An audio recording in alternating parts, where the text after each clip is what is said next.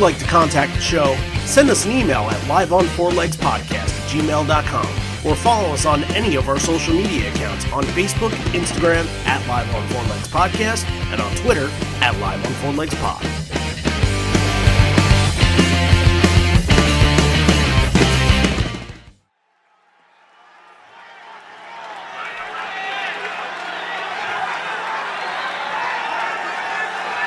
This is good. This is open, honest debate, and that's what it should be.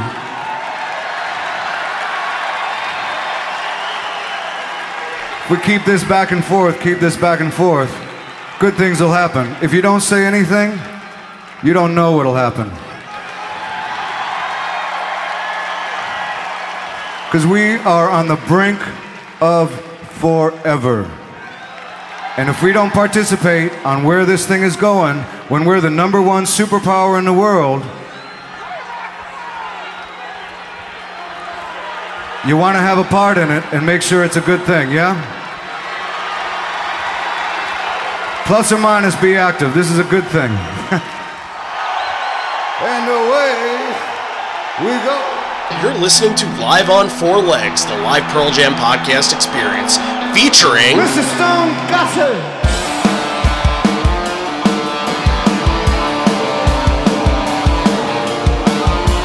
Gentlemen!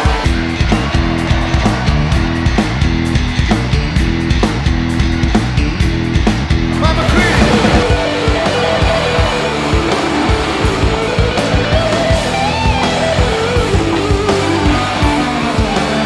Matt fucking Cameron in the drum.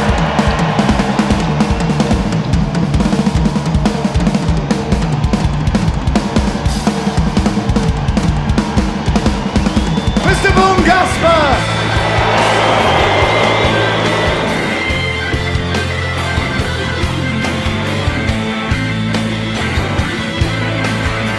You can call me Al, you can call me Ed, you just fucking call me, why don't you?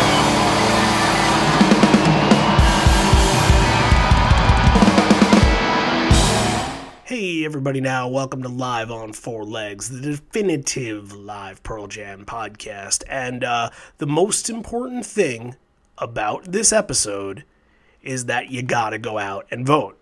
100%. I'm starting off not with a Pearl Jam thing, but it is a Pearl Jam thing because this is political Pearl Jam month that we've been talking about all of October. We're going back to this.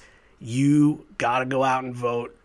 It's the best time to do it. It's the only time to do it, and do it now. This is literally like the last chance we can tell you to do it, because next week's episode we'll release that on election day, but what's done is going to be done. At least talking to you guys today, we can tell you, go out and vote, go out and make a difference, and we're going to be talking about a lot of things today that will hopefully spark that that anger and that desire to go and vote, and we'll have a lot of stories from that. So Randy Sobel over here, John Farrar over there. John, hello, what's up, man?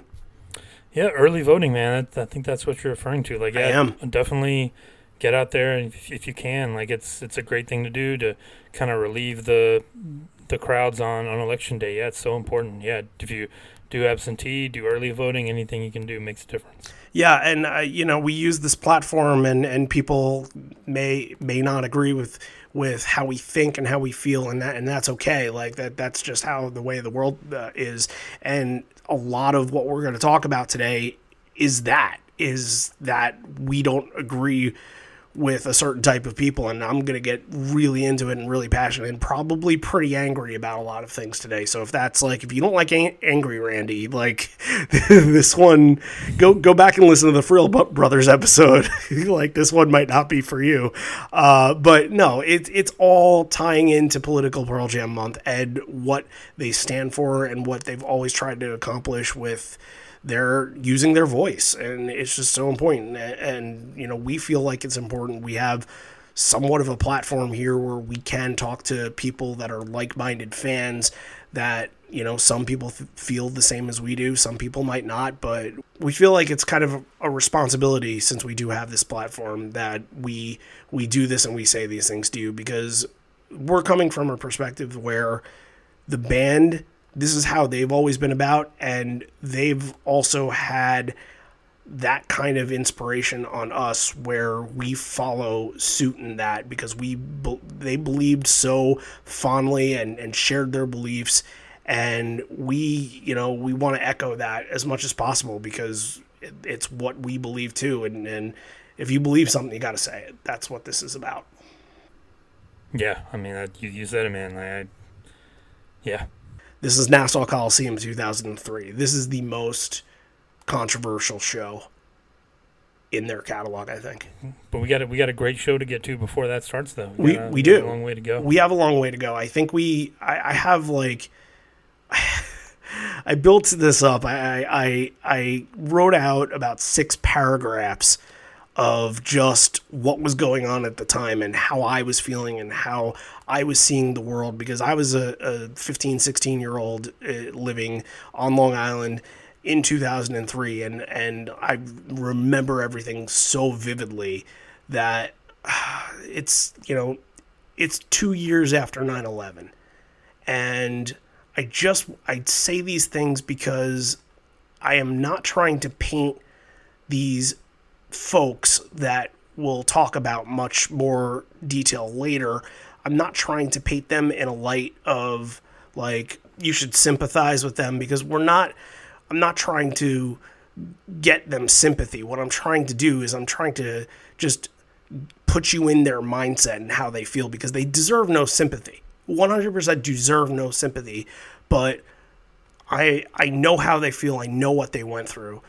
Everybody that lived in Nassau or Suffolk County, I'm from Suffolk County. Nassau County is where this show happened, Nassau Coliseum.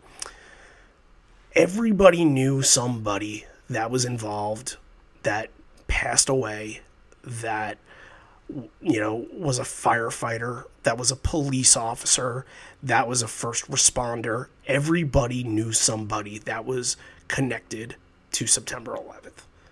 That was just it. And at the time, it was so fragile. It was so fragile. You couldn't go anywhere and not think about it, and not see American flags flying, and not see people being affected by it. And it made people so visibly upset and angry. We got attacked. And, not just that, but what made people even more angry is we got attacked by people that don't look like us. So now that turns the anger around into something even worse, and it turns into it turns into racism that they're not even concerned with. They feel almost like their racism is accepted or warranted because this such a tragic disaster happened that they were affected by. And that was the time period, and people were blindly following the president, and it didn't matter to them whether it was Afghanistan or whether it was Iraq. It didn't matter to them. They wanted revenge on somebody, and they got fucking taken advantage of. It Yeah, it's like infuriates me so much. Their emotions allowed them to be manipulated for political gain, which is just a travesty that we don't even really talk about anymore, because with everything that's gone on the last few years, it's almost ancient history, like this revisionist history where George Bush is like some silly uncle that like, oh, he wasn't, like, no, there was evil shit going on in 2003 as well. It doesn't mean the evil shit going on right now isn't any worse or better, but don't gloss over this time. Like this, that absolutely set the stage for the last 15, 17, 20 years of American politics. Like that was the beginning of the right saying like, oh, we can use this to manipulate these people and get what we want. Absolutely. Mm-hmm. And it was war profiteering. That was the worst part about it, is that they frickin' profited off of American lives. And it just infuriates me. Like thinking of the Thomas Young story and somebody like that thought they were going to Afghanistan to fight for this country, and some politician said, no, it wasn't a good investment to go into Afghanistan because it would have taken a week and we would have killed that place. We would have bombed them to death. There's money in Baghdad. There's money in Iraq. That's what they said. And then you have George W. Bush. That is, everybody remembers they tried to kill my daddy. Weapons of mass destruction bullshit that they peddled. Dick Cheney, Donald Rumsfeld. Don't even the whole thing, and Karl Rove. Yeah, and the whole thing is looked upon now as sort of a joke almost. Like, the Republicans will admit that it happened, but it's almost like they just laugh it off now. It's nothing to frickin' laugh about, especially what we're going through right now. It's set the fucking stage and opened the floodgates for all this shit to happen. Yeah, like they're again, we've mentioned it in passing a couple times, but yeah, 2016, 2020, they're absolutely using the early 2000s playbook, like play up the emotions and manipulate them to get what you want. That's all that's happening right now, and people are letting it happen again. Yep, 100%. It's I can't say it better. I can't say much more. And it's just, this is why we vote. This is why we care. This is why we go out and want to change the world, because we feel like the world that we're living in is not up to our satisfaction. I think that because we're going to have so much to talk about later with the actual incident, I do want to talk about just Bush Leaguer and what they went through that year with playing it. Prior to this show, they played it a bunch in Australia and Japan. They're not going to react to it. Like, for the most part, it doesn't really matter to them. So they're playing it, and cool. I don't think they brought out the mask, so there's none of that. There's no, like, entertainment aspect to it, but they're still playing it, and it's, it's getting the same reaction as anything else from Riot Act. First stop on the tour is Denver. We all know this story. Comes out wearing the mask, comes out wearing the silver jacket, the same jacket that he got from Dennis from the Frogs made him. I believe that's the same one from 95. Am I correct? I don't know. Maybe. I think it is. I always call it the tinfoil jacket because that's exactly what it looks like. So, he comes out on stage, he does the whole shtick, and the crowd boos. And an article is written in the Denver Post the next day saying that Ed had impaled the Bush mask through the microphone stand. Impaled. That's the word that they used. As if to say he was trying to take Bush's head off. Ed responded to that. He says, this is, if everyone will turn to page 270 in your Pearl Jam 20 book. It's story time, folks. There was a quote from Ed. He said, "It was our first show since the war had started. I'd come out with the mask on and do a dance, little moonwalk, to let people see George Bush with rhythm, being free. But I can't sing through the mask, so I take it off, take the mic off the stand, and set the mask on there. I have to be gentle because I want the mask facing forward. Then I sing to him. Somehow this was interpreted as impaling." And then he talks about what was written in the article, and he says, now, mind you, it was already like the second encore or something, but to say dozens of fans, I think there were 18,000 people there. The story could have been 17,250 people loved the anti-Bush song. But since it was written that way, I guess right-wing media took it as just another thing to jump on, that we were anti-American and anti-patriotic, and that became an issue. End quote. There you go, folks. From the horse's mouth right there. So, as history would indicate, they would wait 11 shows before they played it again. Nashville, Tennessee. It doesn't go over too smooth. It's still the same shtick. It's the same stunt. He makes out with the mask as he would do in this show, and people boo. He makes an offhanded remark that he says to the crowd, "See, I'm placing it, gently placing it." Basically, there's no harm done from this, but it elicits some boos and some reactions, but that's just about it. But there's really no harm done. Whether people get it or not, or like it, it doesn't really matter. It doesn't make national news. It doesn't really garner much attention. So this show, keep in mind for later, this show is 9 shows after the Nashville show that this had been played. So Before we get started, I just want to spread some good news, because sometimes you just need some good news to weigh in with the bad. And these are some congratulations that we want to send out to two of our friends and listeners and supporters, and we couldn't be more happy for both of them. First, shout out to Live Footsteps, Dave Jantausch. They just had a baby. Him and his wife just had a baby, Lucas Charles Jantausch. And we're so happy for them. Baby and mom are very healthy, very happy. Congratulations, guys. Congratulations. So congratulations to them. Dave does so much hard work for the community. You guys, if you haven't talked to Dave and just picked his brain about what he's doing for his website and how he configures it, you got to get a handle on it. He's just fantastic with all the stuff that he does. So we couldn't be more happier for him. And we also want to give congratulations. You remember him from a couple episodes ago, Bradley Piasecki. He's getting married this weekend to his soon-to-be wife, April. So congratulations to the both of them.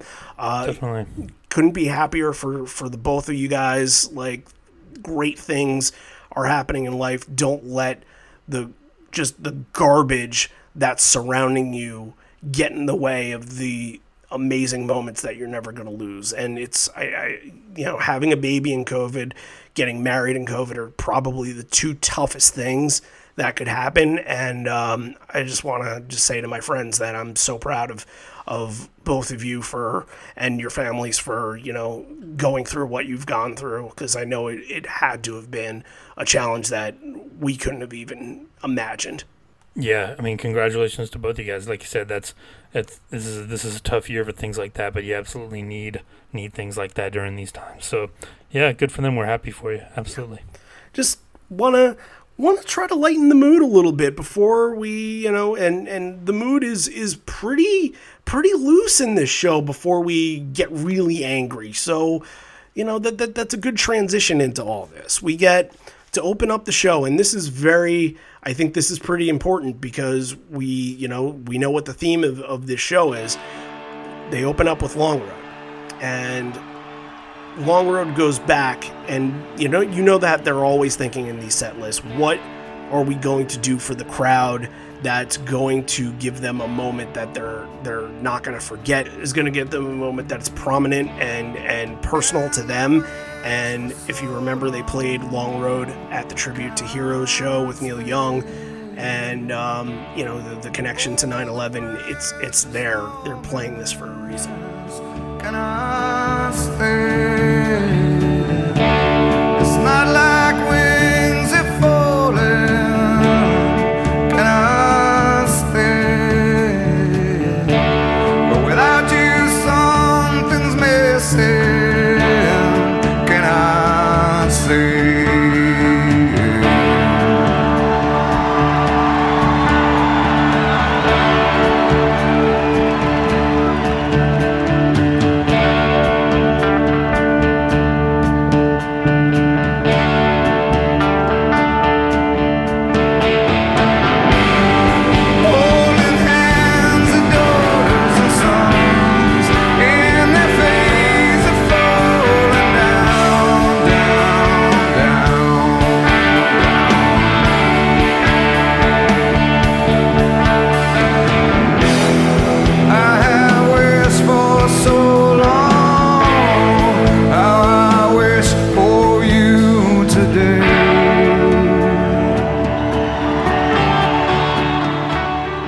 Great version too. I mean, it doesn't, it's not one that you normally go back to, because this, like, we'll talk about it too. This show is so dominated by what happens in that second encore that nobody ever talks about the first part of it, the first 23 songs or whatever. But it is fantastic. Like, this is a great way to open up the show.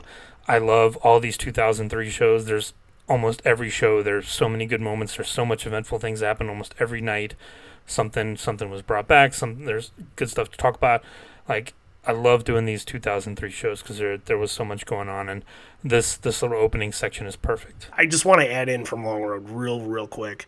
He changes the end to the past tense. We all walked the long road, and I think that's important to note, because the tension and the anger and vitriol that comes later, they are opening the show basically telling this crowd that for all that they've suffered, they stand with them. And that's what they can't freaking grasp. We all walk the long road.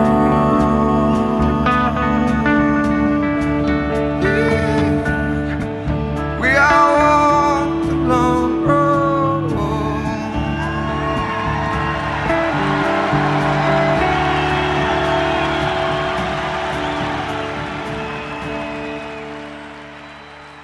Have you ever seen any show in any position a long road going into rearview mirror? You have not, because this is the only version that does. Yeah, it almost reminded me of that Atlanta 94 with releasing the rearview mirror. Yeah, right. You almost never get it in this era. It's kind of turned, at this point, it's turned the corner and been, their encore specialty. Close the shows with it, really ramp up and get the crowd excited to go into an encore, or maybe, almost close to finishing the show. You get Rearview Mirror in Encore 1, and then you go out for like 3 more songs in Encore 2, and that, the stuff that comes later is the most important stuff. But it's a great 1-2 punch. They pull out some great stuff in the bridge. It's kind of like a little bit Beatles, a little bit Dead. What'd you think? Yeah, it was melodic. I would follow this one under Beatles, absolutely. Okay. But the thing that stuck out to me was just Cameron just absolutely murdering the drums. It was so good. Thank you for saying that. Cameron's the MVP of the show. As great as Mike is on this show, Cameron to me sounds so good on this show. Yeah, the bootlegs the 2003 bootlegs were even a step up above the 2000 shows. Like, they had really gotten some nice recording gear. They sound so good. Like, Stone's guitar sounds so good, like so fat, and like the tone is perfect. Like, he absolutely destroys. Like, and you can really hear everything that Cameron's doing. It's great. Yeah, I think that's probably why, just the recording of it and just being able to hear Matt so distinctly, you can't get enough of that. And just freaking awesome stuff in the show. But, Rearview Mirror in the spot is kind of fulfilling like a corduroy role. You get a song that's a little bit longer to kind of start you off with the energy, instead of to transition into your Animal, Save You, and Get Right, which is interesting. But like in other situations, it would be like a Hail Hail or one of those fast 3-minute songs, a Whipping or something like that. But that's the section, Animal, Save You, Get Right. Animal's freaking amazing from this show. Yeah. Yeah. The way that Stone is doing like the extra plucking on it, like it's almost got like this dance vibe to it, and whatever he's doing on that is just freaking intense and incredible. Yeah, when I make my notes, I usually go through and put a star by the songs that I think would make good moments that I thought were really good. Like the first 8-9 songs all have stars by them on the show. It's fantastic. Yeah, I agree. The earlier the better from this show, and it has nothing to do with the shit that piles on later. It's just they were freaking in a groove at this point.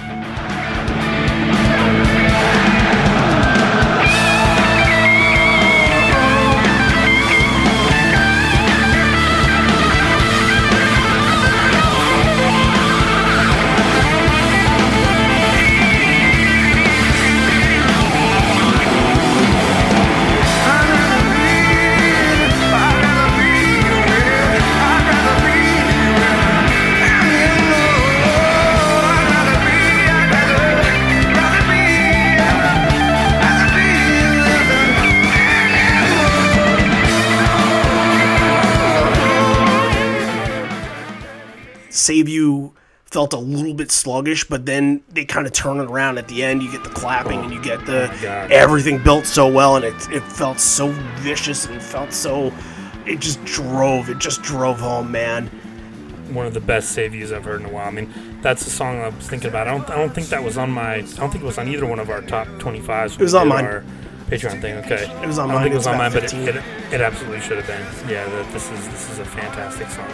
Maybe the best song on Ride. Save You is one that, like, anytime in the set, any moment, like, play this song, and I am fired up. I want to hear it almost every single show. Freaking love it. I got no vocabulary to maybe spill the for most that. underrated song in their catalog. Yeah, I can second that. Yeah. I can second that. We can have a further discussion on that at another point, but I can second that.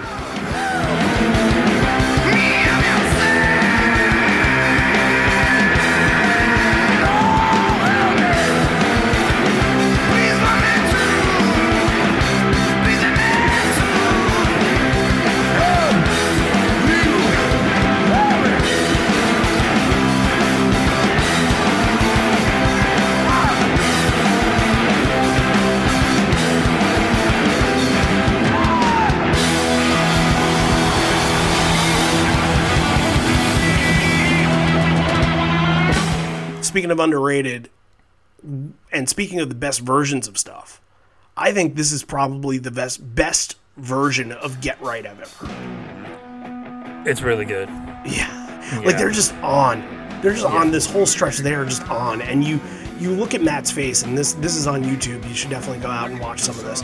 You look at Matt's face during this song, and this is one of his, but he looks like he's so fired up. He's just hitting at the right moments. He feels it. He feels it at this moment, and it's kind of one of those things where they play so often, and every night it's kind of like, all right, well, we got to do the show wherever it is. We're just doing the show. Go out and do it. But it feels like this moment almost is identical to maybe like the first time that they'd ever played it, like the first time that he really felt that passion. He's kept it locked in with Get Right, and that's what made it just so freaking incredibly tight and just fantastic sound. I've been very critical of the song in the past too, so this was a nice little change of scenery and turnaround for me. Yeah, I really hope it gets brought back at some point. I hate to think that we've heard the last version of it. It's the longest reigning album song that hasn't been played. It's second overall to Just a Girl, right? Second overall to Just a Girl. The third is our entree for the night. Mm-hmm. So that just kind of tells you how this show is seen in this light nowadays. It's so different. Not rare at the time. I mean, they were playing it a lot, but looking back on it, it's only 17 times in total. Yeah. Only 17 times. That's especially Riot Act Tour. There were like 40, 50 shows on the Riot Act Tour just in America alone. Mm-hmm. I think this is only the third time we've covered that song, and we can probably sit here and not cover it for all of 2021. So, take the time and really get your fill of it. And it's just freaking fantastic. Well, if I have my way, we'll be going back to 2003. Well, we are. We're going to do a 2003 show. That's true. Yeah, got another one coming up pretty soon. Yeah, and I have some plans for 2003 and 2021. Okay. We got it handled. Ed toasts the crowd, takes a big swig, and says the next song is for anybody who's embraced their independence.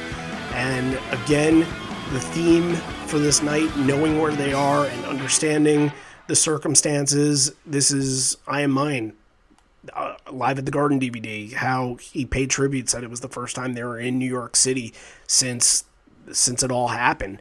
And, they're not in New York City here, but they know the attachment. And this is one that I would think anybody in that crowd that is smart enough to get it should feel this moment. Yeah, they really pick it up. And I thought, again, all these songs like Rearview Mirror, Animal, Save You, the endings are just perfect. Like, it really picks up. I wanted, and we talked about I Am Mine too, I wanted this to be the one where they just let Mike loose and like let him go an extra 2 minutes, like right. Let him really express himself, let him get into it, but it just cuts off where the album version does. But I wanted it to keep going. Yeah, I know, and there was opportunity for it. It's just one of those songs that feels like it's almost boxed in with its time, and maybe you can look at your iTunes or whatever music application that you have and look at all the versions of I Am Mine, and they might all be 4 minutes and 40 seconds long. They're all, it's just boxed in. Fucking, they turn on that distortion, and you almost never get that sound from that. That's what I love about this the most. That just like before going into that Mike solo, that dun dun dun dun dun dun dun dun dun dun, like they just freaking ramp it up for me.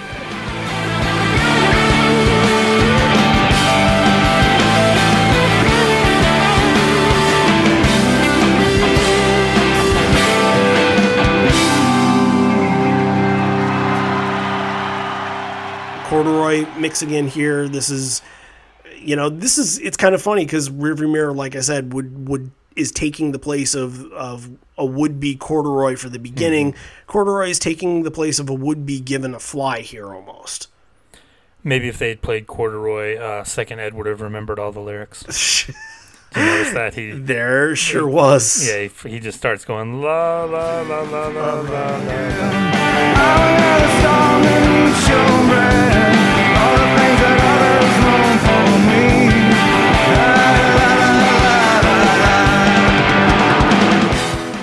It's great. Like always say, he's adorable. He doesn't make a big deal out of it, but oh my god, like just rips again. McCready and Cameron at the end just tear the song to pieces. Yep, that's not much more to say about that. Listen and freaking feel it. The lyrical flub is funny, and Mike is just freaking on his game, and Matt's on his game. They're all fucking there. They're all there this night. This could have been, who knows, if that doesn't happen, this could have been up there with like a State College or, close. Dare I say, one of the Mansfield shows, like talked about in that nature from 2003.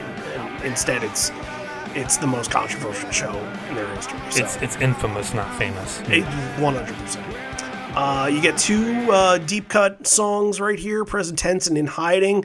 Present Tense, man, they build up to that. The build to me is the moment, and then they hammer it home. They go right through it, and you just feel Mike and you feel Matt again working off each other. Matt's hitting the hi-hats the way that he's hitting the hi-hats, timed out so perfectly. Yeah, you can see him like during the intro to Present Tense, like back there kind of grooving on his drum stool, like kind of feeling the rhythm, like he could not wait to be let loose on this song. Yeah, it's so good. And again, the way the set list is structured is so good. Like Long Road at the beginning, Rearview Mirror, the fast songs, then you get Corduroy, the fan favorite, and then to drop Present Tense after Corduroy is just, it's perfect. Yeah, you have to think, those are two of my favorite songs, and I would be just in heaven getting this back to back. I don't know if it ever really happens outside of this. Yeah, Probably I think not. there's some things the back end of this main set, the set list, I think it maybe it doesn't keep up the pace that this first half does, but these first 9 songs, like you could not write it out any better. Like it is perfectly done. You can spend your time alone, redigesting past regrets.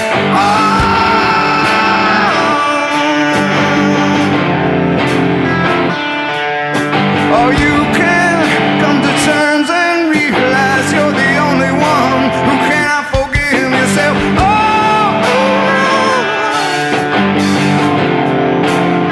That makes much more sense to live in the present time. The mixing up all the albums again, you get the Riot Act section mixed in with the old stuff, and it's perfect. It was a joy to listen to. Yep, absolutely. In Hiding sounds fantastic too. Yeah, it's Stone. Oh. Ed is going so high on that part. Like I've never heard him sing that high before. Yeah, it was that time, man. It was that early. You're still on the song, still only 5 years old. By the way, in this, I just want to throw out, if you're listening to In Hiding this week, change the lyrics, please, to I swallowed my face just to keep from biting. Vote Biden, yeah. Had to. I'm with Biden. There you go. Yeah. I'm with Biden.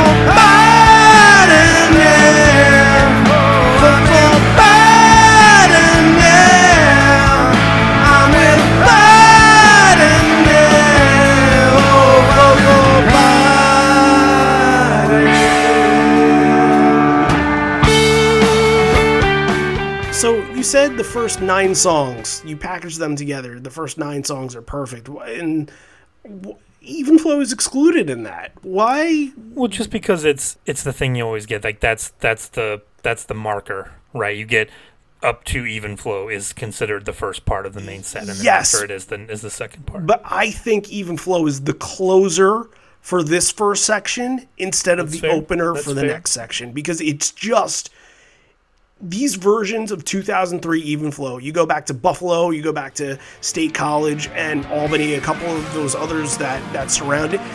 All of these versions are absolutely top level, A+ level McCready stuff. Like, you have to watch the footage, and you have to show your friends that you get into arguments with that say, oh, Mike McCready's okay, but I love Eddie Van Halen, I love Jimi Hendrix, I love Tony Iommi, whoever. And, you know, McCready takes a back seat because, you know, when people think of Pearl Jam, they just think of that. Show them this and tell me he's not at that level. And if they come back to you and say, I don't think so, stop being their friend, because they don't deserve to be your friend. Punch him in the Because, face. yeah, right, kick them in the ball. Do whatever you have to do to get them out of your life, because they don't deserve to be there. Because just by watching this clip alone, you can tell he is on another level, bigger level than anybody else in this industry, in this world. He's there.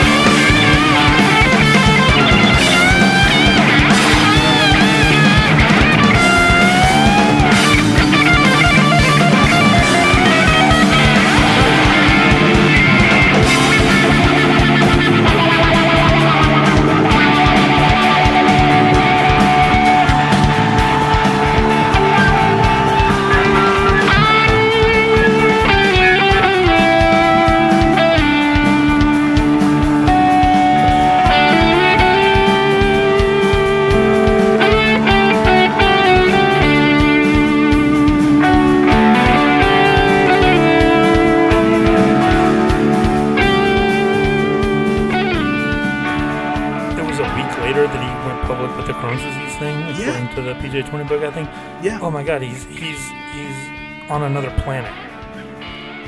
The way he's able to intertwine just how fast he's playing and then holding out those notes and being able to just go back and forth on those. It just, like, you don't get that at all. You don't get that improvisation at all from anybody. You're on a different, like, he's on a different stage than the band, essentially. Mm-hmm. And you mentioned it too. I think some people I think, get bored with it when he's just playing fast. Right. But this one really mixes it up, like you mentioned, holding those notes, and I'm a sucker for that stuff. We talk about Immortality and Black and stuff, where when he holds the note, you really know that like he's channeling something. And when Even Flow has that, it's it takes it to another level. Like this is not like a boring Even Flow solo. This is like I'm gonna knock the first 3 rows back a few steps. You know what this is? If this is for anybody out there that's wants to play. If you're young, I know we got a lot of young listeners that play guitar. If you want to play and you want to study, you don't just want to play, you want to study. Study this version of Even Flow. Don't just listen to it, study it. I think the thing that people are waiting on Even Flow is they want to know, did we get the Never Vote Republican at the end? And I can say, judges, we are 4 for 4. 4 for fucking 4. We did it. And, I think we have to try to go 5 for 5, because I think next week, because next week is an important show. Like I mentioned before, we're going to release it on Election Day. If we go 5 for 5... That'll just be a bonus. I feel like that's a sign. I don't think it's a bonus. I think it's a sign. We'll see. Exactly. We can't be clairvoyant about it, so we just gotta let that be a little bit of superstition for Live on Four Legs, and we'll keep talking about it. We'll keep bringing it up because I know it is important to a lot of you guys. So, and we don't get a lot of people listening in that are like, oh, fuck Biden, vote Trump. Like, we don't. So we're comfortable saying all this and people not giving us the backlash. Like you said a few weeks ago, if this is not what you're into, then come back in November and so those people, they're probably not listening anyway. Yeah, it's right. And we'll have a bit of a cool down. We'll do South America shows and it'll be fun. It won't be tense or anything like that. It's just, we got to do these because it's the history and it's what it means to the band and what it means to us. So, do it right by everybody. Mike McCready gets the shout out, of course, and deserves it. And Ed asks anybody if they're coming in from the big city, and says this one is for the rest of yous. Elderly Woman, Jeremy, you said before the first 10 were on a different level. This is where, the level it's starting to kind of level out. You get a little bit of the mid-set lull here, I thought. Yeah, it's just to get, and that's the thing too. You want to be crowd friendly, especially, in 2003, that's what they were doing. But yeah, Even Flow, Small Town into Jeremy is kind of a little like, not boring, not blasé, but like a little bit like, okay, we've seen this before. Like, right. It's a little by the book. Right. And I think that version of Even Flow, you have to think if beforehand, and they're always kind of riding the hot hand with that song because they know they're going to play it every night, and they have to be thinking about it. When Ed's making the set, he's thinking, okay, Mike has been red hot on Even Flow. We need to do something so the crowd can kind of cool off from it a little bit and then build to bring them back into it. Yeah. Yeah, it's and Even Flow is the cresting, the breaking of the wave, right? And then you got to kind of rebuild it a little bit. Yeah, and there's good, not to say there's not good crowd participation, because there is. Sure.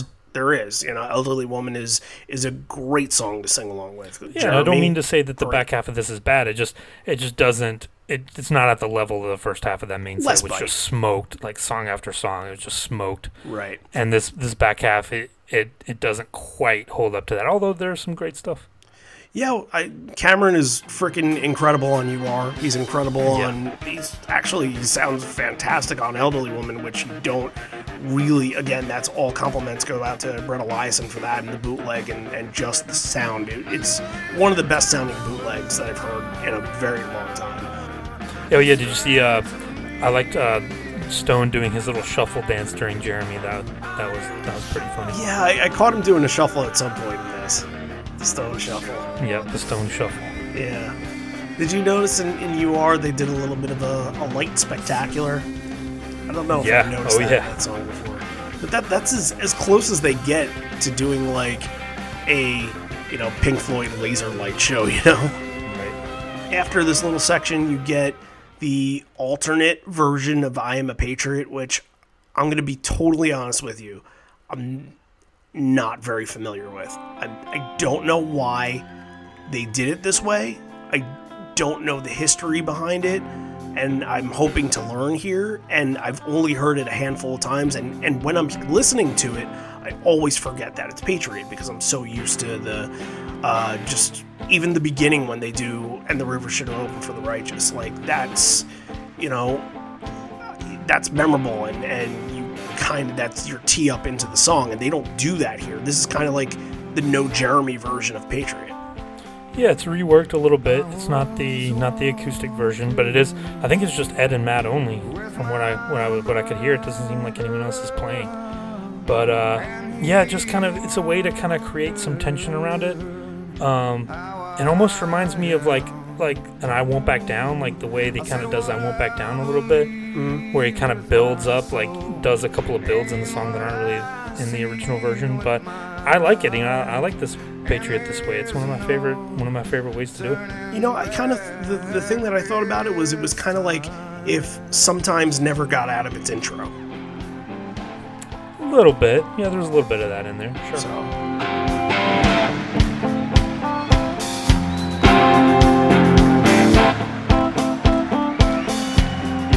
I went walking with my girlfriend.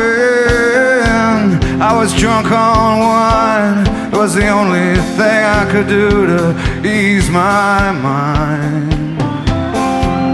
I said I want to run like the lions, released from the cages, released from the ranges, burning in my soul tonight.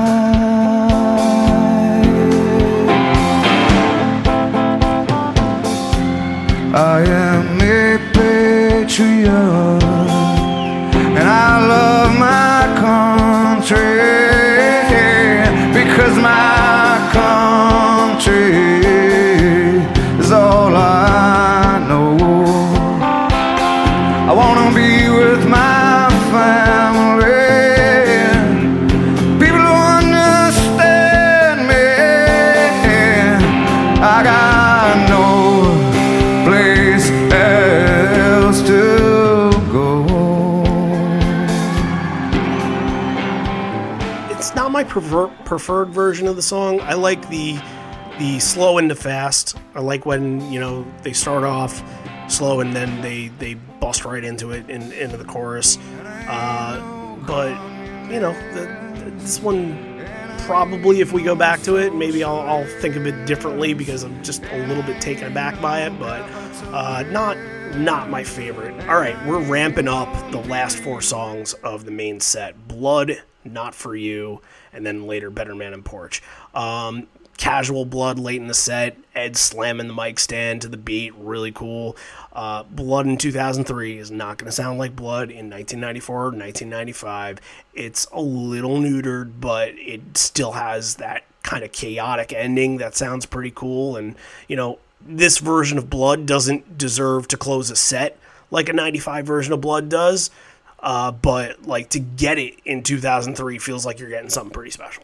Yeah, it's not 94, 95, but it's not 2016 or 2018 either. It's still got a little bit of power behind it. I thought it was great, but Not For You is the one we got to talk about on this one. So good. Just one thing I want to throw in about Blood, just an interesting little tidbit. They didn't play it live with Matt until the 2002 Showbox shows. So they went 1998 and 2000 tours without playing this song. Right. So interesting. Yeah, one of the last ones that he learned, probably, except for like the really rare ones that they've broken out in the later years. Wygo and Leash and shit like that. Yeah, you're Yeah. right. All right, let's Not For You. Oh, Not For You. We got to talk about this. Like, Sure. so good, and I'm gonna need someone to call this number.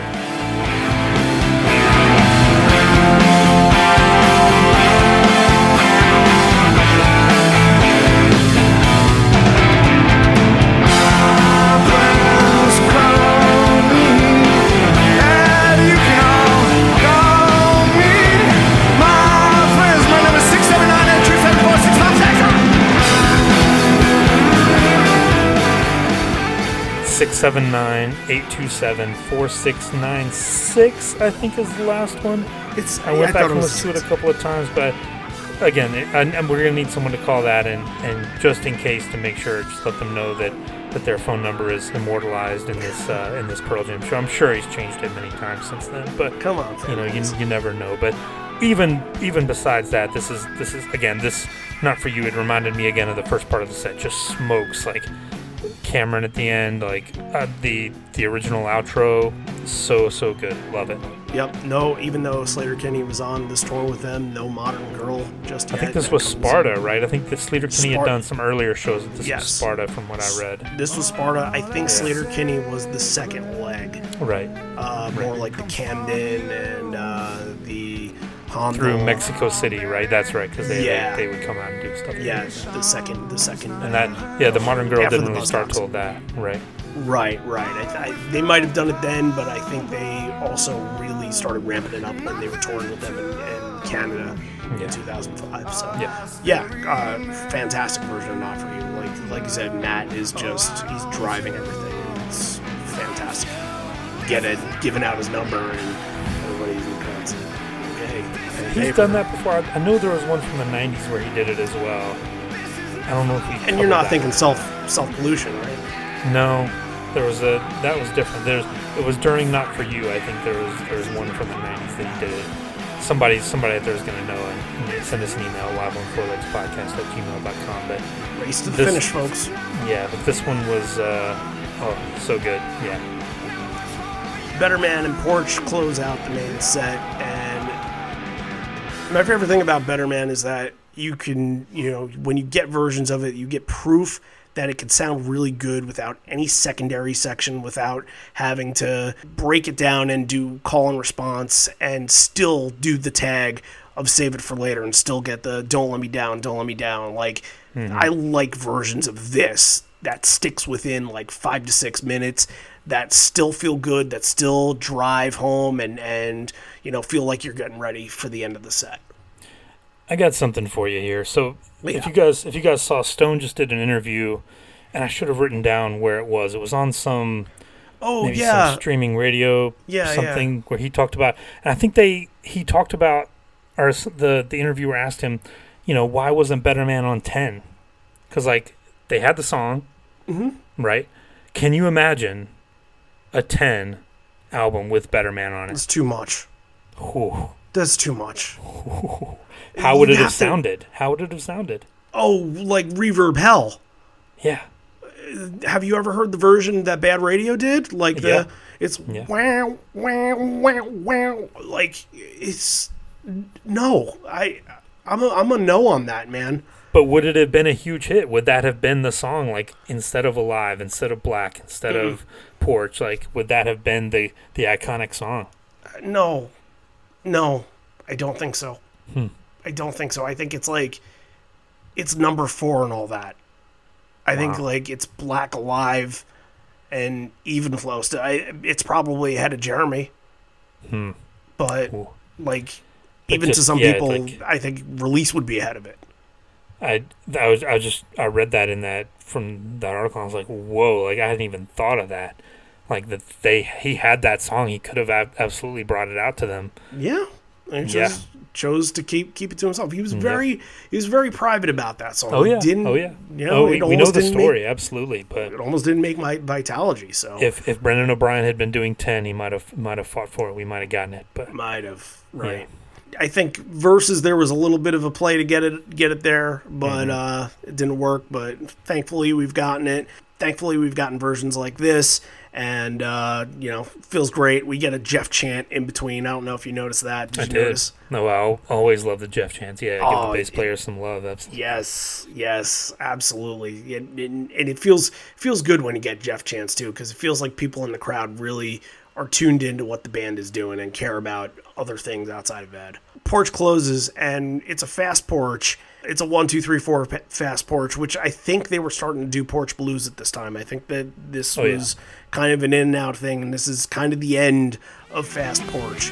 So Matt is once again destroying it, absolutely crushing it, and we get a little bit of a, kind of one of those inside tags there that you really don't notice until like it just kind of comes out of nowhere.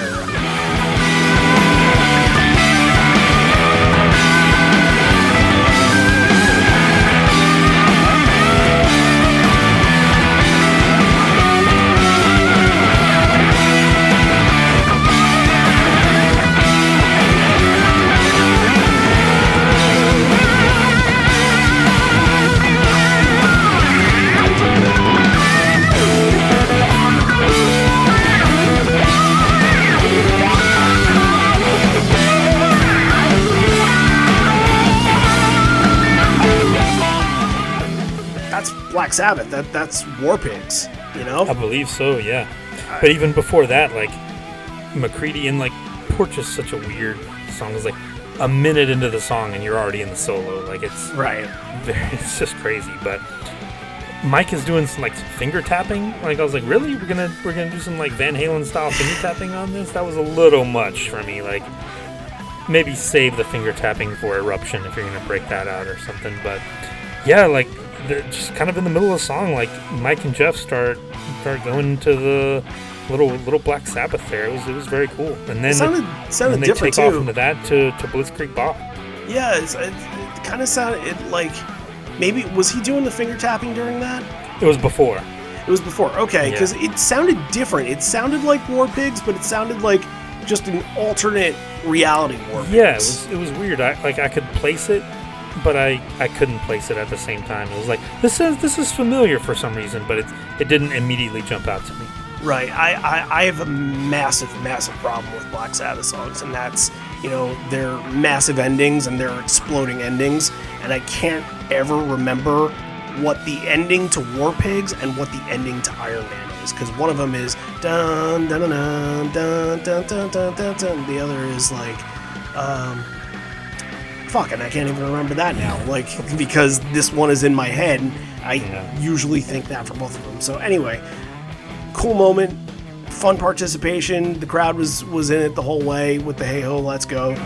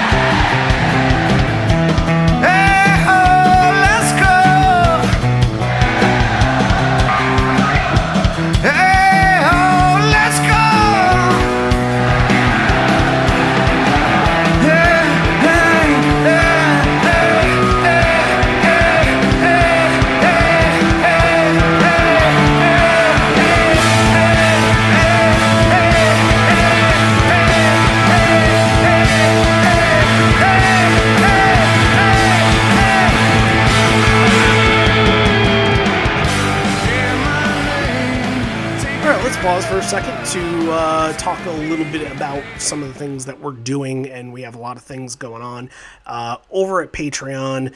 That's the place if you ever want to help the show, support the show. We're not a commercial podcast or anything. We're just two guys that are doing this. We're not owned by anybody, and it takes a lot for us to do this, and mostly we just want to be able to do things to give back to everybody. So pitching in and donating and contributing is the opportunity for us to give back to you. Stuff like that we can, do raffles, we can send you guys masks and stickers and things like that. We want to continue doing that sort of things because we know you guys like it. We want to continue doing things like giving away bootlegs, and that's what it all kind of goes into. And, a little bit goes into us, getting the show prepared and getting the show, supported and financially. So those are the kind of things, that we're doing, and we just give extra stuff to the people that are kind enough to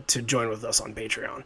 Yeah, I think we've got some new patrons this week to shout out. We do, and I just want to thank everybody, and not just the people that I'm about to shout out right now, but everybody for, what we decided to do last week, on the 22nd. It's the Off-Ramp anniversary, the 30-year anniversary. We did a lot of really cool stuff. If you go back to our Facebook and Twitter, you'll see all 30 moments that we did, this 30 for 30, 30 moments, 30 years sort of thing. And what we did with this Off-Ramp episode is we put it out for free on Patreon.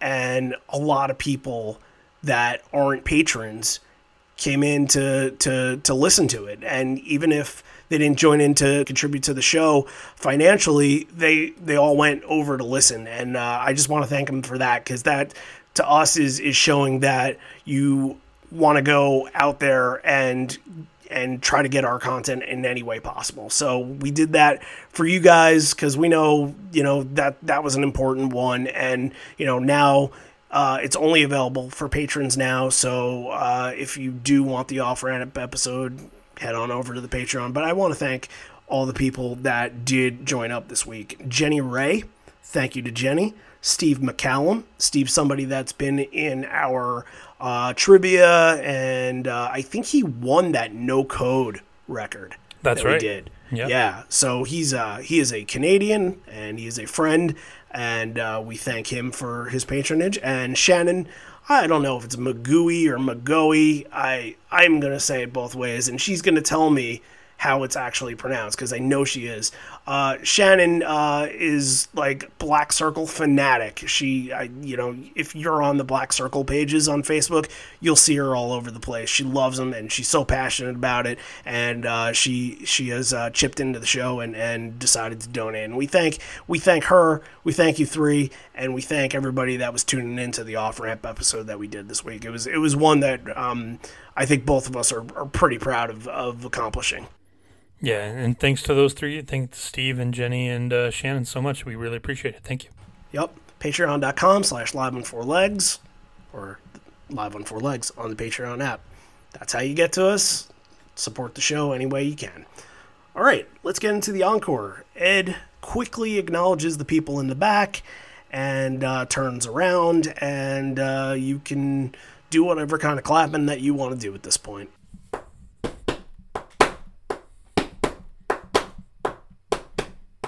Oh, I love it. This was a different sounding version, because that's playing on the acoustic.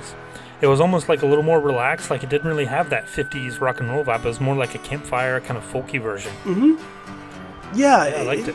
Different. It's kind of interesting, because they have played around with this song in the past and later years.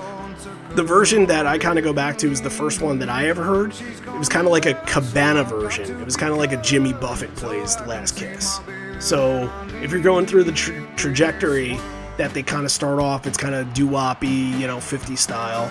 And then, this, which is more acoustic, campfire, sing-along kind of song. And then I've even heard kind of more rock and roll type versions where there's a little bit of bite on it. So, and the Cabana version. So you get a lot of different versions of Last Kiss. You just don't notice, because some people are just like, fuck Last Kiss. We got to cover everything fairly, and Last Kiss does deserve the credit, because it made a lot of money for a very important cause. So that's the most important thing that you need to take out of that. Thumbing My Way comes right after that. I thought it was a beautiful transition and great rendition to kind of get you in this warm-up mode. I think this is always the perfect spot for this song, just like either starting off the encore or just as a part of this cool down kind of section. Yeah, and you're on the album tour. This is when you wanted. Like, it's a Riot Act song, obviously. It sounded best on this 2003 tour. Yeah, no, fantastic version. Crazy Mary.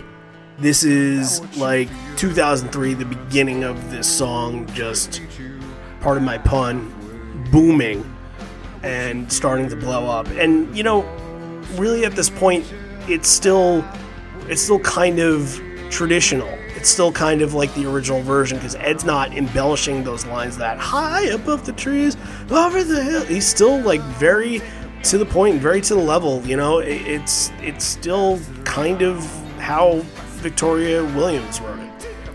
Right, but yeah, we got to talk about it too. I think this might have been one of the beginnings of the duel because, you know, you see they cut to Mike in the video before the solo, and he's pointing to Boom like, you go. Right. So then Boom goes off, and then when he's done, he points back at Mike like, all right, your turn, now you go. So they're already starting to kind of trade off and play off it a little bit. So yeah, I can see where that would be the next step from that is for them just to duel and for Mike, like he stays on his side, he doesn't go over there with him, but that would be the next step for them to go over and have the famous duel that we talked about. But this version of Crazy Mary is great. Another star by it, absolutely one of the highlights. And the duel winner for this one? Oh, it's McCready. He's toying with Boom, obviously. He's playing Stairway to Heaven. You have to, anytime you play Stairway to Heaven, you have to give edge to McCready. Yeah, he goes off. Yeah.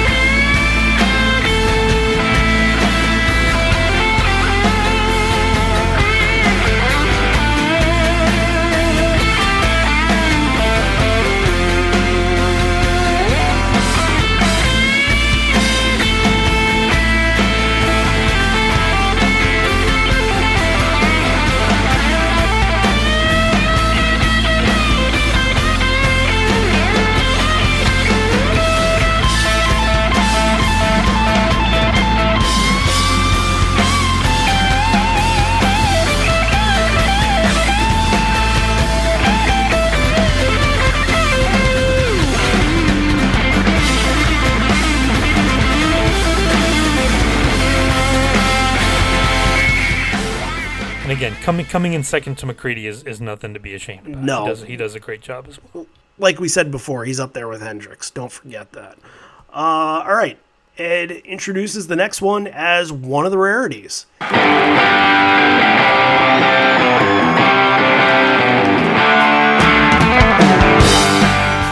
you were to think of him saying this nowadays and getting the song introduced this way, you would probably be pretty pissed off. Him calling this song a rare, because it's not. It's been played 97 times, but back then it was a Lost Dog. It's a B-side. I really thought that Lost Dogs was put out so they can give Down more of a spotlight, and some of those other binaural songs too, but Down was the one I think they felt really bad that was left off Riot Act. Yeah, I think so, and yeah, this is only the 9th time they've done it, so yeah, kind of a really rare thing, but Ed's really animated on it. They really have a great time with it. You can tell they love the song. He's mentioned that in shows before where, like, yeah, this absolutely, we don't know why this wasn't on the album. It totally should have been. But, yeah, that's a good point. Like, maybe this was kind of the catalyst for Lost Dogs. Like, maybe this was the thing that kind of tied it all together and made him absolutely finally, like, bite the bullet on it. But, oh, yeah, it's great. Like, it's great anywhere. To the point of, you know, the rarity part, I think back then you really feel like you're getting something that, you know, none of the other fans, you know, you gotta wait for the bootlegs to come out on this because this is, you know, the 9th time. The bootlegs aren't going to come out for another couple months, so, you know, people probably, this was on the Save You or the I Am Mine? Down is on the Bush Leaguer single, actually. Oh, shit. Okay. Yeah, because I think Undone is with I Am Mine, Other Side is Save You, and Down. Oh, that's right, Undone. I forgot about Undone. Shit. But anyway, what I was trying to say is, like, you know, now, you know, back then, when you're waiting for the bootleg to come, you know, you're probably waiting for a song like this because you don't get a lot of versions of it. You can't go back to the binaural tour. You can't go back to the 98 or 96 tours to go and listen to this. So, you know, it's exciting, but now it's one of those Lost Dogs that has been a staple in the set. So if Ed ever introduced it as a rare song, he's lying out his ass. Yeah, hopefully it'll break 100 one of these days when it's in this next tour soon. I would think so. I would think it has an easy chance to. You need positive stuff. It's a good positive song. So, Evolution, Daughter, Alive. Good trio to close the set here. Ed is playing around a little bit in Evolution. What happens? It looked like his mic broke or something. Like something happens in the middle. Like I think they're rushing around. Like I think one of the roadies has to rush out with like a new microphone or something. I thought he spilled a bottle of wine. Could have been. Because I thought he had the bottle in his hand, and unfortunately the camera is on Mike the whole entire time. Yeah. So you don't really get to see what happens. Just kind of the aftermath of them just like picking up the pieces and crap. Maybe he shorted out a cord or something. Yeah. Right. And to the fans' credit, they come back in that last chorus of Evolution. It's all them. It's a cool moment. Ned kind of embellishes in with it and takes it in stride as he usually does.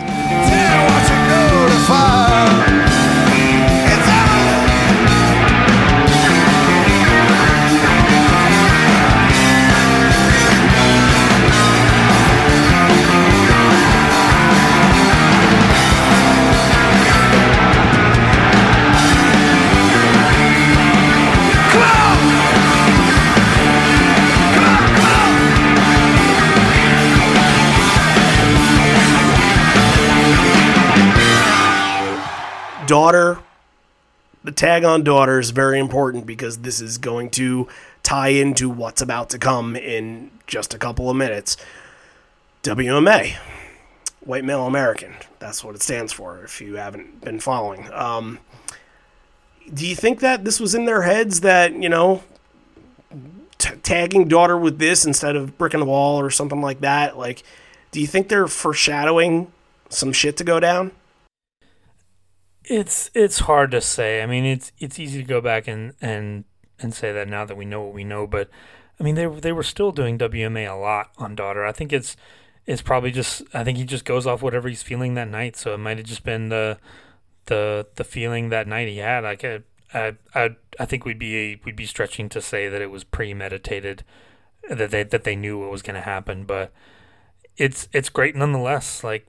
And like we're about, we're obviously we're on the verge of talking about the main point, but what a great show this has been. Like the first, like if they had just come out and like if you ended it at Alive, like just come out, maybe that there were some songs on the set list that weren't played. We'll get into it, but like a great show, like and it's unfortunately overshadowed by what would happen coming up. Yeah. Okay. Here we go. Let's do it. Let's just rip the Band-Aid off and get right into it. You got to be wondering, because they did it twice. They know they're going out. They're fully aware. They're fully aware of the circumstances here, and they're aware. They're not aware. They don't think what's going to happen is going to happen. However, they know that this is controversial. And to Jeff's credit, because I think Jeff is the one that said it best. I would say 3/4 of the crowd fucking booed us. It actually really bummed some of the band out. They're just like, never want to play that song again. I actually fucking dug it. It was art.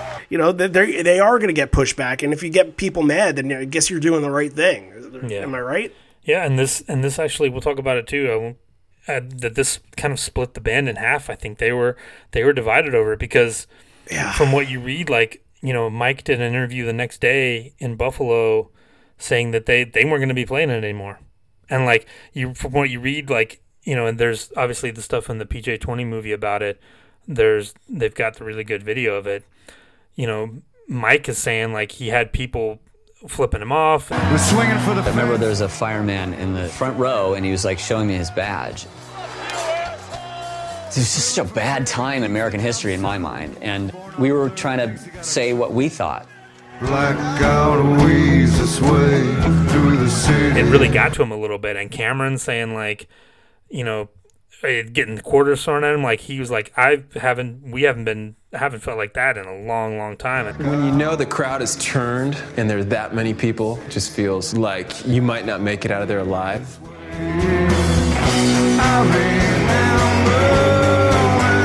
I think they were on the side of like, we don't want to do this anymore. Like that was not pleasant.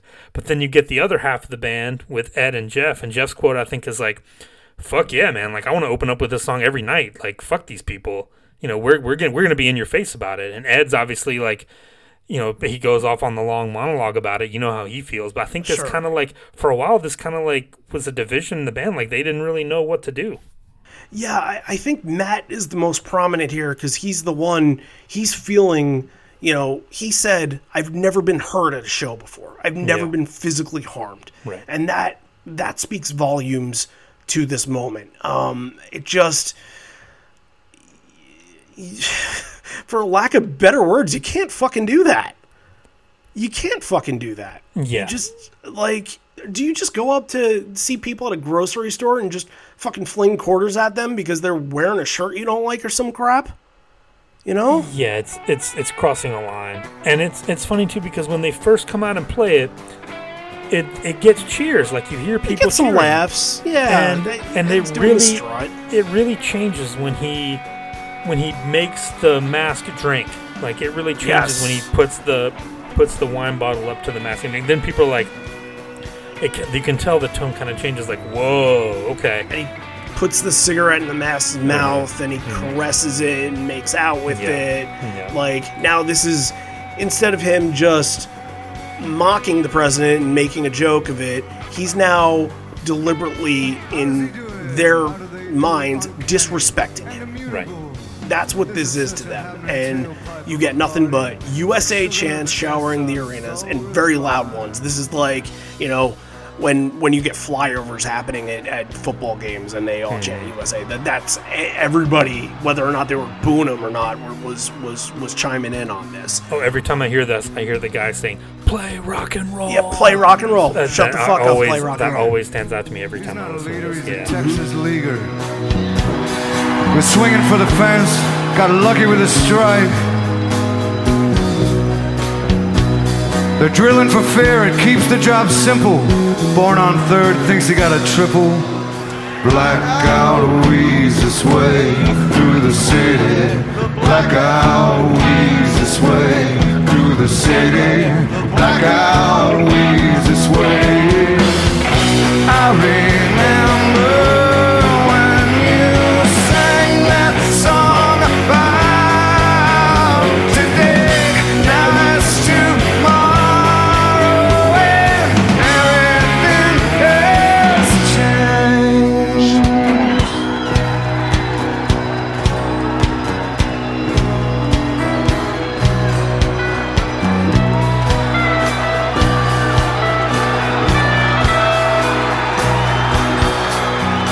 A live multiplication, a nicotine wish, and a Columbus decanter. Retrenchment and hoggishness. The aristocrat choir sings, "What's the ruckus?" The haves have not a fucking clue.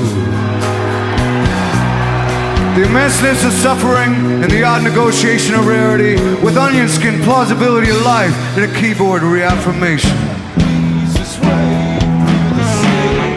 Blackout weaves its way through the city. Blackout weaves its way. I remember when you sang that song about today.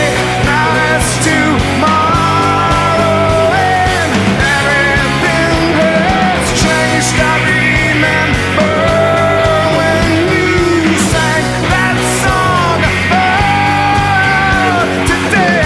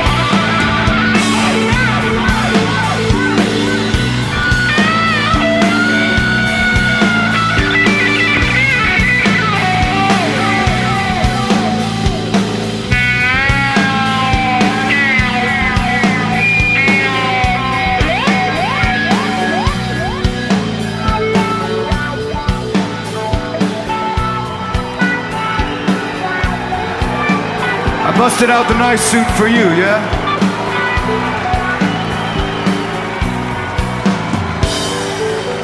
Oh, yeah.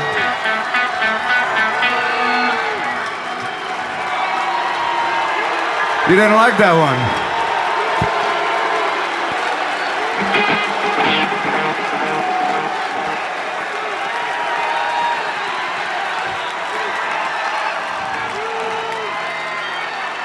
I don't understand. Maybe you like him because he's going to give you a tax cut.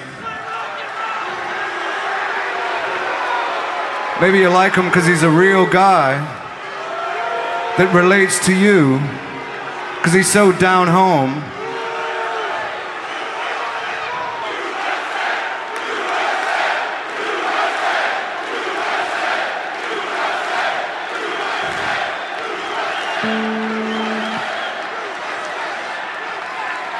I'm with you, USA. I just think that all of us in this room should have a voice in how the USA is represented. And he didn't allow us our voice. That's all I'm saying. We love America. I'm standing up on a stage in front of a big crowd. I worked at a goddamn drugstore. I love America, right?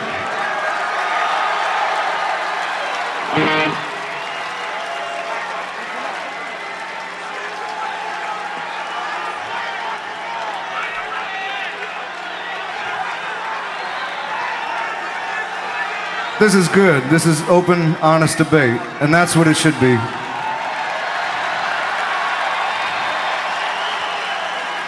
If we keep this back and forth, good things will happen. If you don't say anything, you don't know what'll happen.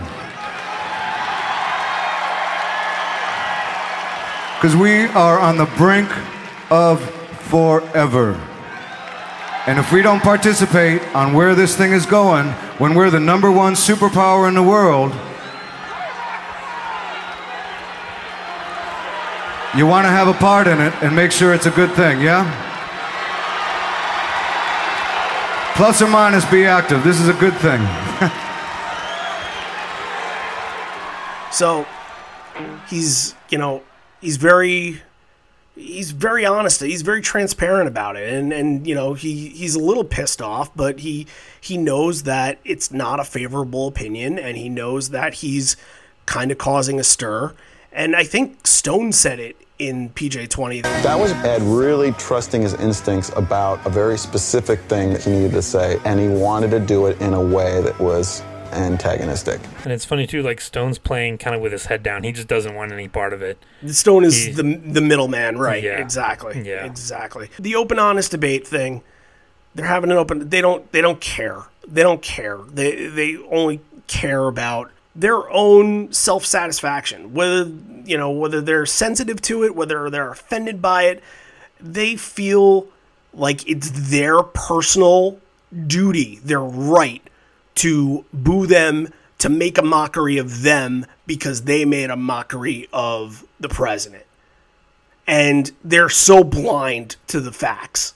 They're so blind to everything that's fucking going on around them. Yeah, and they have a right to be angry and they have a right to be upset, but, they do not have the fucking right to ever throw anything on stage at anybody. Yeah, to them it's a black and white issue, right? It's like there was the whole, like, and I'm use this word thing, like the whole jingoism around it, like, if you don't love America, then we're against you, right? Blind patriotism. You're either with us or against it, like, that there was that attitude, and like any sort of nuance or any sort of attempt to go against that was met with sheer, like, a wall of resistance. Like, no, we're not hearing that right now. Even though they were right in hindsight, like they've been vindicated 17 years later, even a few years later, they were vindicated. But the same people that are in that crowd would also be throwing shit at them for wearing Trump masks. You want to bet? No, yeah, absolutely. That's Long Island right now. There's still those people there. There are still those people there. It just, I mean, there's those people that are all over the place, but you guys have to understand, that's where I grew up. That's where I lived. I lived there for 21, 22 years of my life. I dealt with these people. I dealt with the racism. I dealt with my dad. I didn't know if I wanted to tell this story, but now that I brought it up, I think I have to. I had a flat tire, and I called my dad, and it was on a parkway. It was on Southern State Parkway. If you're taking notes at home and you're a Long Islander, my dad went and picked me up. AAA picked up the car or whatever, and while we were waiting for AAA, a van comes up to us, and this is a parkway.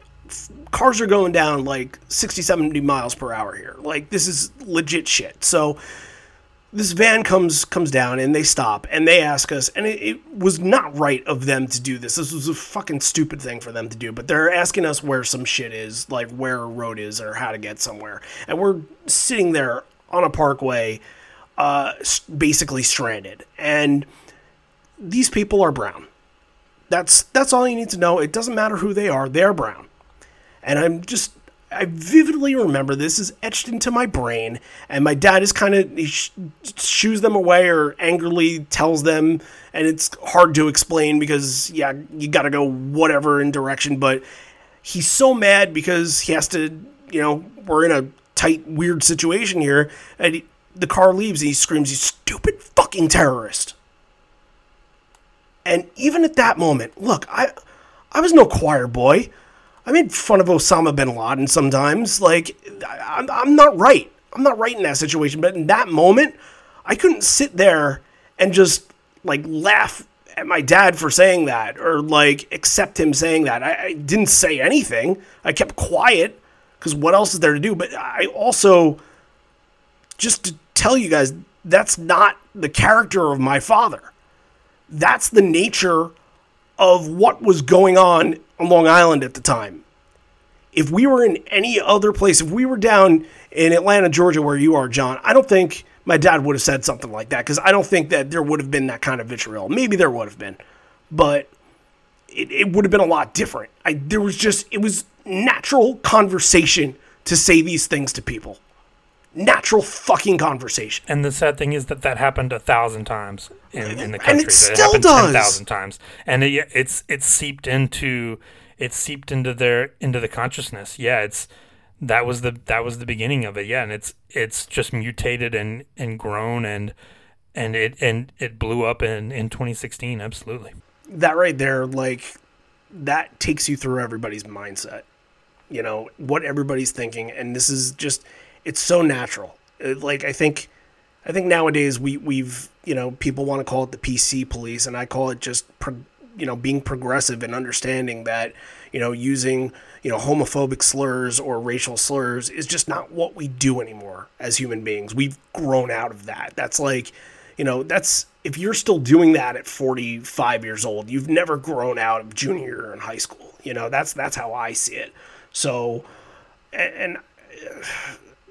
It just that was living on Long Island, and that was the lifestyle. Yeah, and the thing too is you've got to break the cycle. These people that pass it on to their kids, we've got to get to these young people and be like, look, yeah, you hear this from your parents, but that's not the world that we want to live in. We've got to break that cycle. Yeah, yep, and it all. This is why it's so important to vote and to get young people to vote. Because it's all up to them, that they're going to be the generation that could save us. And if they're the generation that looks at a guy like Trump as their hero, then, we're screwed. We need people to think like-minded and think progressive and think, of everybody being a part of this society equally. That's how we should be working right now. And unfortunately, we've made strides over the past 4 years to go distance ourselves from that instead of working towards that. So it's a real fucking shame, but we have a chance to fix it on November 3rd. So do your part. One other thing I want to mention about the quarter throw is one of our listeners, Sean Groark, I believe his name is. He lives in West Islip. I'm from Islip originally, so we're that's neighbors right there, basically. He chimed in on this, and I actually didn't know he was from there, so that was a cool little connection. But he chimed in on the moment because we did it. It was one of our 30 for 30 moments. This is one of the 30th most important parts of the band's history. He said he was in the crowd, and he's about 15 people away from Mike, and he was 20 days removed from major neck surgery. And he said shit was flying all over his head, from coins to T-shirts. And if he got hit in the head with one of those shirts, there could have been a serious problem. You just gotta fucking think, guys. You just gotta fucking think. Selfish. Yeah, it's inexcusable. There's no need for that. The crowd, childish and fucking selfish. Yeah. The crowd. We'll do ratings at the end of this, but the crowd gets a 0. 0. 0.0. Fucking Blutarsky knows that. So, all right. Finishing off the set, they're supposed to do 5 more songs. We got to talk about this too, because there's a moment right after this. Like, I think Ed says something to Jeff, and then Jeff goes and says something to Cameron. I think that was like, we're cutting this shit short. Like, we're doing these 2 songs and then we are done. Like, these next 2 songs are them absolutely saying "fuck you" to this crowd. Right. I think you mentioned this before. Ed was feeling okay about it, and he didn't mind. And I think it was, coming from the side of Matt especially, saying, we can't do this and we got to cut this off. But I think they absolutely were. The mood completely changes, obviously, from the crowd, but then it changed. Like, the band they're just done. Like, you look at Jeff. There's a shot of Jeff during Know Your Rights, and he's just fucking checked out. He's like, all right, fuck all you guys. I'm playing this, but Know Your Rights. There's some little subtle lyric changes in both the next 2 songs. It's like, this is absolutely them saying fuck you. Like, it is just perfect. Like, this is the perfect response. And these get overshadowed too, because everyone talks about Bushleaguer, but I remember when I heard this bootleg, I was like, oh man, I want to hear what happened next, and like these just furious versions of Know Your Rights and Rockin' in the Free World, like some of the angriest you'll ever hear them on stage. Murder! It's a crime!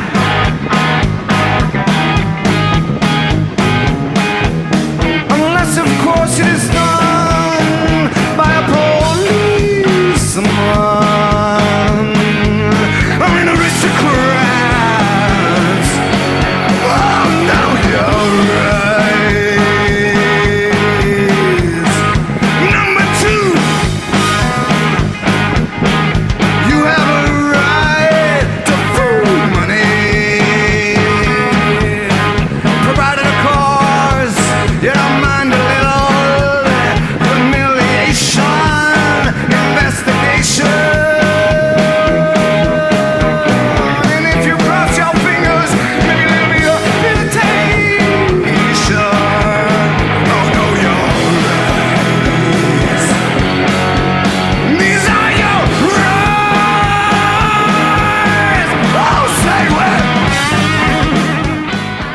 Repeat that number 3 line. Number 3! I said number 3! Like, they just don't give a fuck at this point. Know Your Rights is it's the perfect song to follow up Bushleaguer. It's yep. Yeah, it's in the crowd, obviously I'm sure none of them got it, but no. This is the band saying, okay, well, we can hit back too, Yeah. Yep, and then Rockin' in the Free World, another perfect end, because again, this is sort of everybody's thought on songs like this and Born in the USA is that, it's America, man, rocking in the free world. Trump going up to the stage and coming out to this, and that Unfortunate Son, he's getting sued right and left and getting cease and desist from all this shit because he doesn't fucking know what these songs are about. And it's like, basically, these songs are telling guys like him to go fuck off. So, the crowd is probably singing along and, thinking, all right, yeah, this is a true American song kind of deal. They don't know what the fuck this song is about, Right. And I should say, when I gave the crowd a 0, that was no offense to our friend Sean. That's obviously excluding Sean him. gets a He's- 10. Yeah, he's excluded from that. You're exempt, Sean. Don't worry. And We're not giving Matt you and a zero, Steve, but- Matt and Steve, who were there too, they're fine. They're safe on this. Yeah, but and again, just the most incendiary "Rockin' in the Free World" one you'll ever hear. He changes the lyric to, I try to forgive you any way I can, like speaking directly to the crowd, like, and then he says he's a man of the people. I think it's a lie. Like, there's a lot of that stuff in here, and it is sped up to warp speed almost. They are ready to be done with the show. Yep, not like it matters, but Smile, Soldier Love, Indifference were all left off the show. Yeah. Like, they want to fucking smile. Yeah. Or Soldier, lay down your arms and surrender. Come on. They're not going to do that shit. All right. 3 moments, and like, let them be positive moments from this. Let's think of the positives. Yeah, 'cause like this, it's similar to when we did, Bush Leaguer is obviously the iconic moment. Like it's in the infamous, movie. though, yeah. It's everybody knows it. It's one of those, like when you put it on that 30 for 30 list, obviously for good reason. It's important. But I'll give you 3 other ones. Some honorable mentions. I'll say Crazy Mary. We talked about how this was maybe kind of the beginning of the dueling back and forth where they're kind of pointing each other. That was really cool. Ed giving out his phone number during Not For You. I really hope someone had their pad and pen out and was taking notes and gave him a call.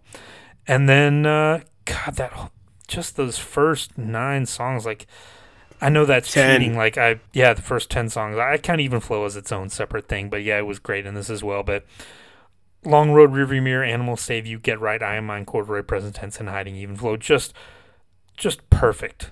Like, I think for all my moments 2003, are from that. sounded so good. All of it sounded so good, and it really was great to listen to. Go back and listen to. If you want to go back and listen to this, like, yeah, it's worth another listen. If you're sick of the Bush Leaguer thing, you can stop before you get there. But this is a great show. Yeah, and honestly, one that should be talked about in a positive light before you get to the second encore, because, like I said, the first 10 are freaking phenomenal, and all of my moments are going to come from that first 10. My number 3 moment. Let's hear it for number 3! Is going to be Get Right, because that song is now seeming to be in my good graces after just feeling like it was just a clunky live song in the past, and kind of, to me, it's kind of like a, I guess, transitional song on the album, and I don't really love some Matt songs, but like this version, just when you feel a good version, it shows. It shows that the band was on in this section, and even a song of a lesser caliber can feel good when the band is on. So that's my number 3. Number 2! My number 2 is the song that came 2 songs before that, Animal. I thought Animal was just fucking right out the gate, just furious, and had great crowd back and forth, and had Stone doing that stuff, a blistering mic solo, major standout, and I can't do this show without giving Even Flow the number 1 spot. Number 1!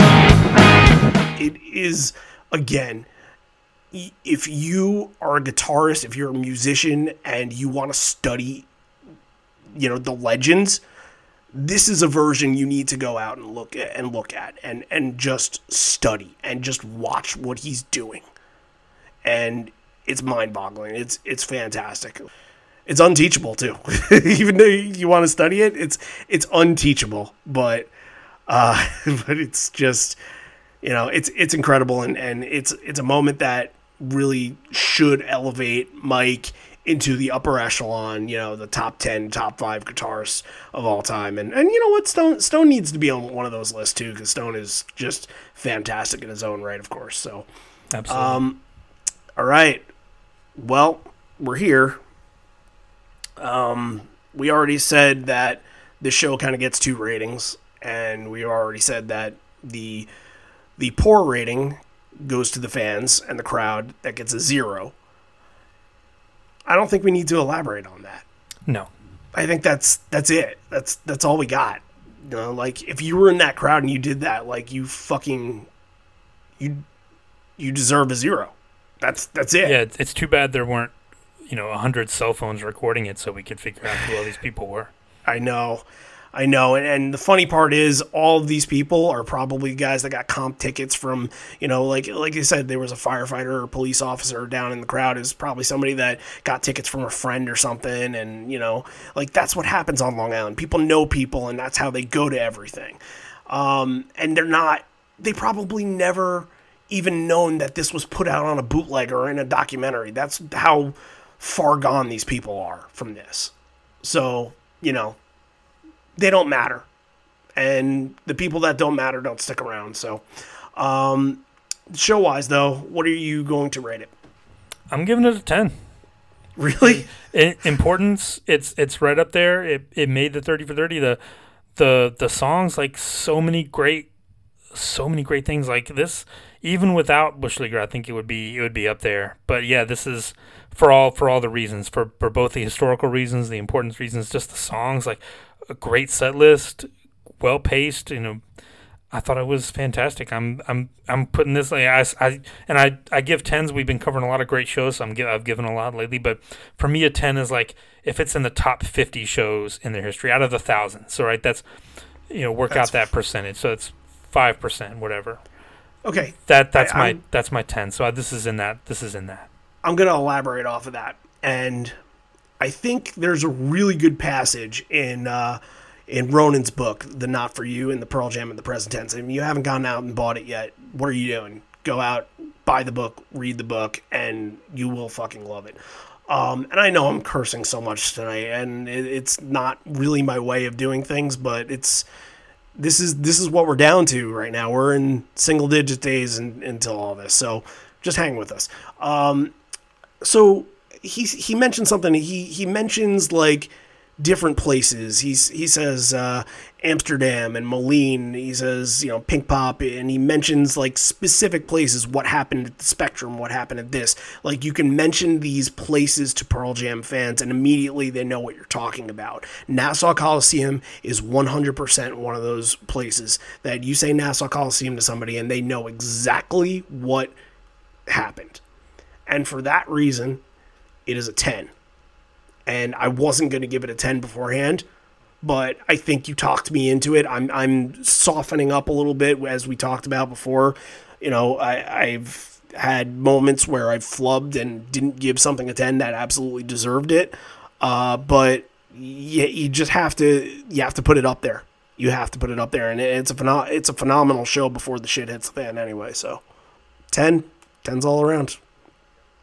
Okay, like we said, just go out and vote. And next week we're going to have an early episode for you, and that is going to be on Election Day on November 3rd. So this is how you're going to remember to vote. You're going to remember that we have an episode. If you listen to us weekly and you're caught up and try to listen to us on the day of, you're going to know that the day that we put out the episode is the day you have to vote if you haven't voted early already. So, or just see it as your deadline. And we just thought it wouldn't be fair to post it the day after and kind of know what the events are. Like, it just wouldn't be fair to people because obviously we'd be talking about what's going on. So it's coming out on Election Day, and then maybe we'll have a reactionary episode later that week, and we'll talk about these things. But the show we're going to be doing is the Constitution Hall Show, Washington, D.C., 1998. We haven't done a lot on the 1998 tour. So this was a voter for choice show. Did they call it the voter for choice? What did they call it? I think so, yeah. And this is a vault show too, right? This is a vault show. Yeah, we've done a couple of vault shows. And I think my goal by, maybe the end of next year is to get to close to all of them. Because, then you get the luxury to go back and listen to them on vinyl. I get to, get to download Boots. So, but still, listening is listening, and it's fantastic either way. But that's how we're going to end the whole political month. And can't say it enough. Just hey ho, let's vote. They sang it in this hey ho, let's go. Hey ho, let's vote. They did that in 2004 a lot, I believe. Yeah, hey, and let's vote. And like I said, it's so important. If for some reason, if you're still on the fence about voting, please do it. Like, do it for me, for Randy, for Pearl Jam. Just please, if you're for some reason, if you're listening to this and you're still on the fence about voting, please go do it. Please, you will be happy that you did. Don't be on the wrong side of history. That's all I got to say about that. We'll see you next week. This may be the end. We're here, but not for much longer. And although we may be parting ways, I miss you already, and I miss you always. Thanks, everybody. 679-827-4696. We're 1,000 points alike for the soldier.